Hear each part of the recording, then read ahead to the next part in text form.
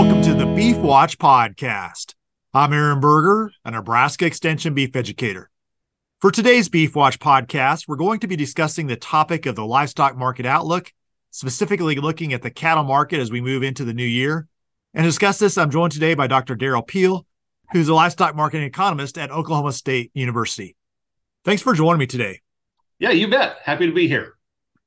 Well, as we finish out 2022 and we look to 2023, there's a lot of, I think, kind of questions in people's minds as we think about cattle markets. There are some signals that things could get pretty good, but also some challenges we see on the horizon. Give us a lay of the land as you look at the current livestock market outlook, specifically thinking about cattle. What are some key things that you see and things that producers might want to think about as they move into the new year?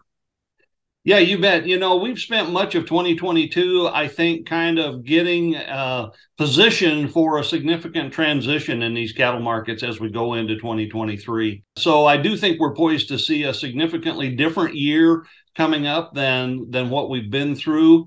You know, we've obviously, with the drought conditions we've had the past 2+ years across various parts of the U.S., we have seen accelerated herd liquidation, female, heifer slaughter, cow slaughter, beef cow slaughter in particular have been elevated and is pushing these numbers lower. Obviously, USDA will give us some numbers for January 1, 2023 at about the end of January. But the bottom line is we're smaller probably than we really need to be. And that's had two effects. In the short run, it has kept beef production higher in 2022. We set a new record. But it's because we're eating inventory, if you will. It's not a sustainable level of production. And the implication is, as we go forward, that we will see significant decreases in beef production and cattle slaughter.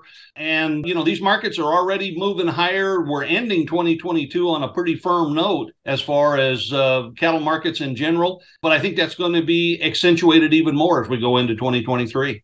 So let's talk a little more about this cow herd inventory. And you've been doing some just studying of this, looking at this. We've seen a lot of cows slaughtered in the last 2 years. In fact, record numbers. That's going to have an impact on this beef cow inventory.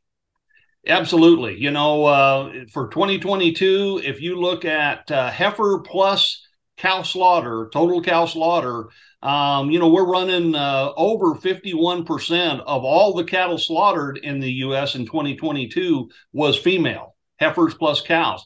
And that hasn't happened in the U.S. to be over 50% of total slaughter as female. That has not happened since 1986. So, it normally runs 47, 48%. But that extra 2 or 3% that goes above 50% is an indication that we have really undermined, if you will, our female side of the industry. And so, again, while it's propped up beef production in the short run, it means that we're going to see a significant tightening going forward. And of course, the real key is that we probably are smaller than we need to be because the drought has forced us to liquidate more than planned. And so at some point in time, when conditions improve, not only will we have smaller herds and less ability to produce, we're going to make it even smaller at some point by trying to save enough heifers and cut cow culling to rebuild the industry. And that's when the real squeeze will come on beef production and the cattle slaughter numbers. The other thing you mentioned, and this is pretty evident as well, is there's a lot of younger cattle have gone into feed yards that normally would go to graze wheat pasture, or up here in the north would go to corn stalks, backgrounding yards. But because of the cost of feed and the drought, those cattle we've pulled forward faster. We certainly have. Again, the drought changed the timing and pulled cattle forward really all year in 2022. And so, we could see it in our feeder cattle auction numbers. I've tracked it in Oklahoma specifically, but I think it's pretty indicative of much of the country. We pulled these cattle forward. We put cattle in the feedlot sooner than expected. That in the short run, again, has propped up feedlot numbers. They've only started coming down in the last couple of months, but going forward, there will be a sort of a bigger hole behind that. And so the tightness of feeder cattle supplies will become much more evident. Now, frankly, it took longer in 2022 to kind of turn that corner, and it's because the drought kept forcing us to pull cattle forward. But there are limits to that, and I think we've reached those limits now where we will see significantly tighter numbers as we go forward. Feedlot numbers will come down. And so, the challenges will be really noticeable for feedlots in particular, because we do have high cost of gain. We have higher feeder cattle prices that are going to continue to get higher. And as we go forward, the availability of cattle at any price is going to be a challenge. So I think feedlots, in particular, are going to face some significant challenges in the coming year. On the cattle processing end, we've obviously seen margins for packers tighten up significantly. In fact, they've been close to being negative recently. A couple years ago, of course, record profits for them. Kind of an interesting scenario we see right now where additional capacity being proposed or being built from a processing perspective, but now heading into numbers that are going to be much tighter. What's your perspective on that?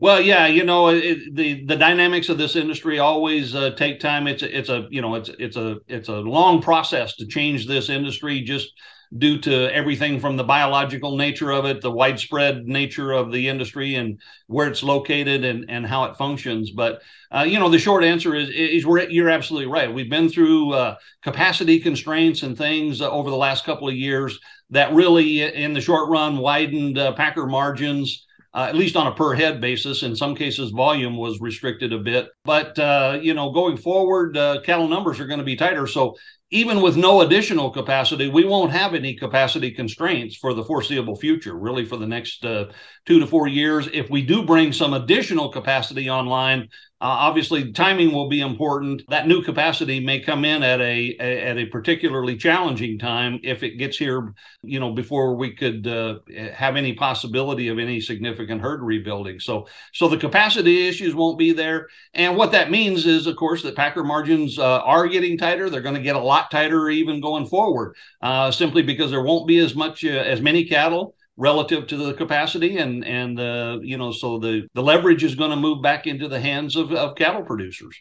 Of course, we have to sell the product to consumers, and I think that's one of the things that also appears as maybe a cloud on the horizon that causes a little concern. Just the economic outlook, increasing interest rates, the potential for recession.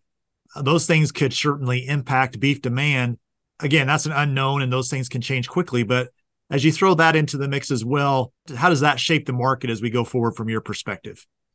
Yeah, we've been watching beef demand really for the last couple of years, all the way through the pandemic and all of the challenges and disruptions that went along with that. And then since then, we have had relatively high beef prices. And now, as you mentioned, we've got lots of macroeconomic concerns with inflation, recession potential, higher interest rates. All of those things, raise the specter of beef demand. And yet, I would say that overall, I've been maybe pleasantly surprised that beef demand appears to have remained very robust through this point. Now, I wouldn't say it hasn't been impacted. I think it's probably been sort of limited or capped a bit compared to maybe what it would have been without those macroeconomic concerns. But I think beef demand has remained very robust through most of this period. Retail beef prices here at the end of 2022 have decreased a little bit, but in a longer term context have actually been remarkably stable for the last 15 to 18 months. And so we're still watching it. There is still the potential for more impacts.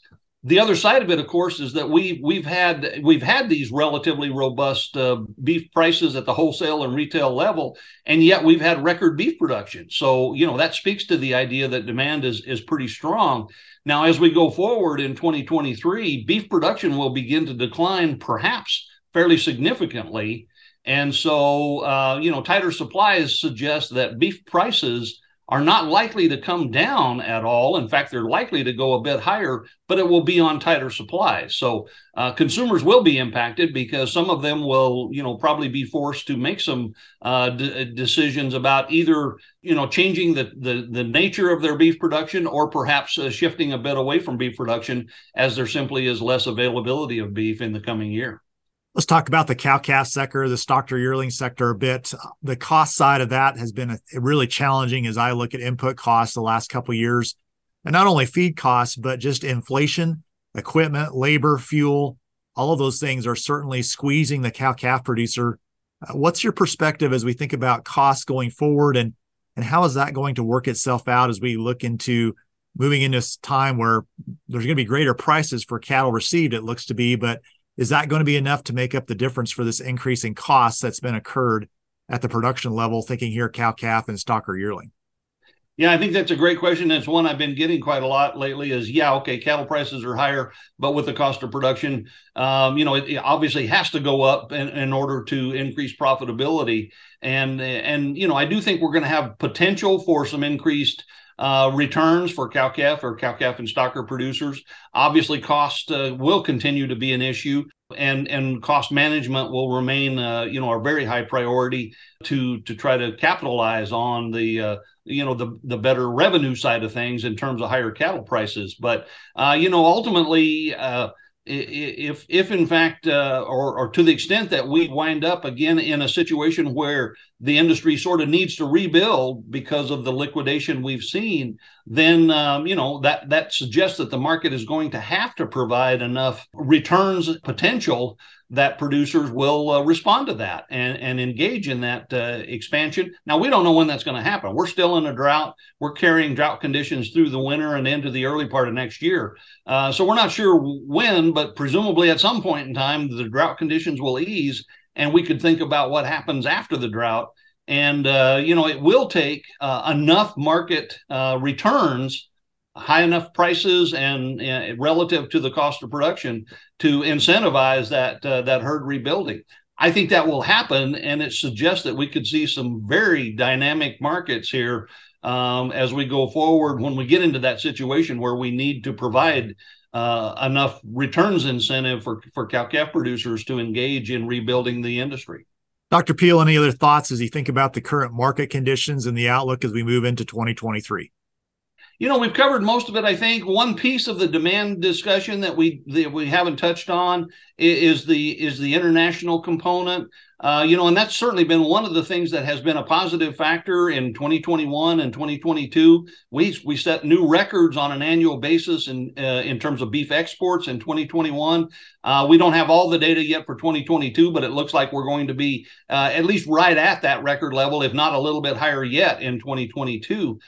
So that's been a very positive factor, and it's another one that we're watching because globally macroeconomic concerns certainly exist, and we're seeing a number of our major markets with some economic weakness that could be an issue. So I think going forward, those international markets. Now, again, beef production is going to start to fall in the U.S. Prices will be high. That's probably going to be a headwind for exports, particularly in light of the fact that we've also had relatively strong dollar, and the exchange rates have not worked favorably from an export standpoint.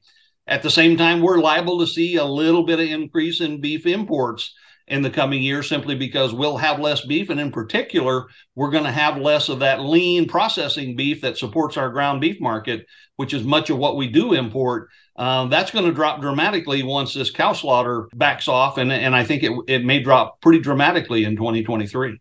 Dr. Peel, really appreciate your time today. Thanks for your thoughts and your perspective. You're very welcome. Anytime. Well, for more information on the topic that was discussed in today's Beef Watch podcast, you can find Dr. Peel's contact information there at Oklahoma State University. Again, he's located in the Department of Agricultural Economics.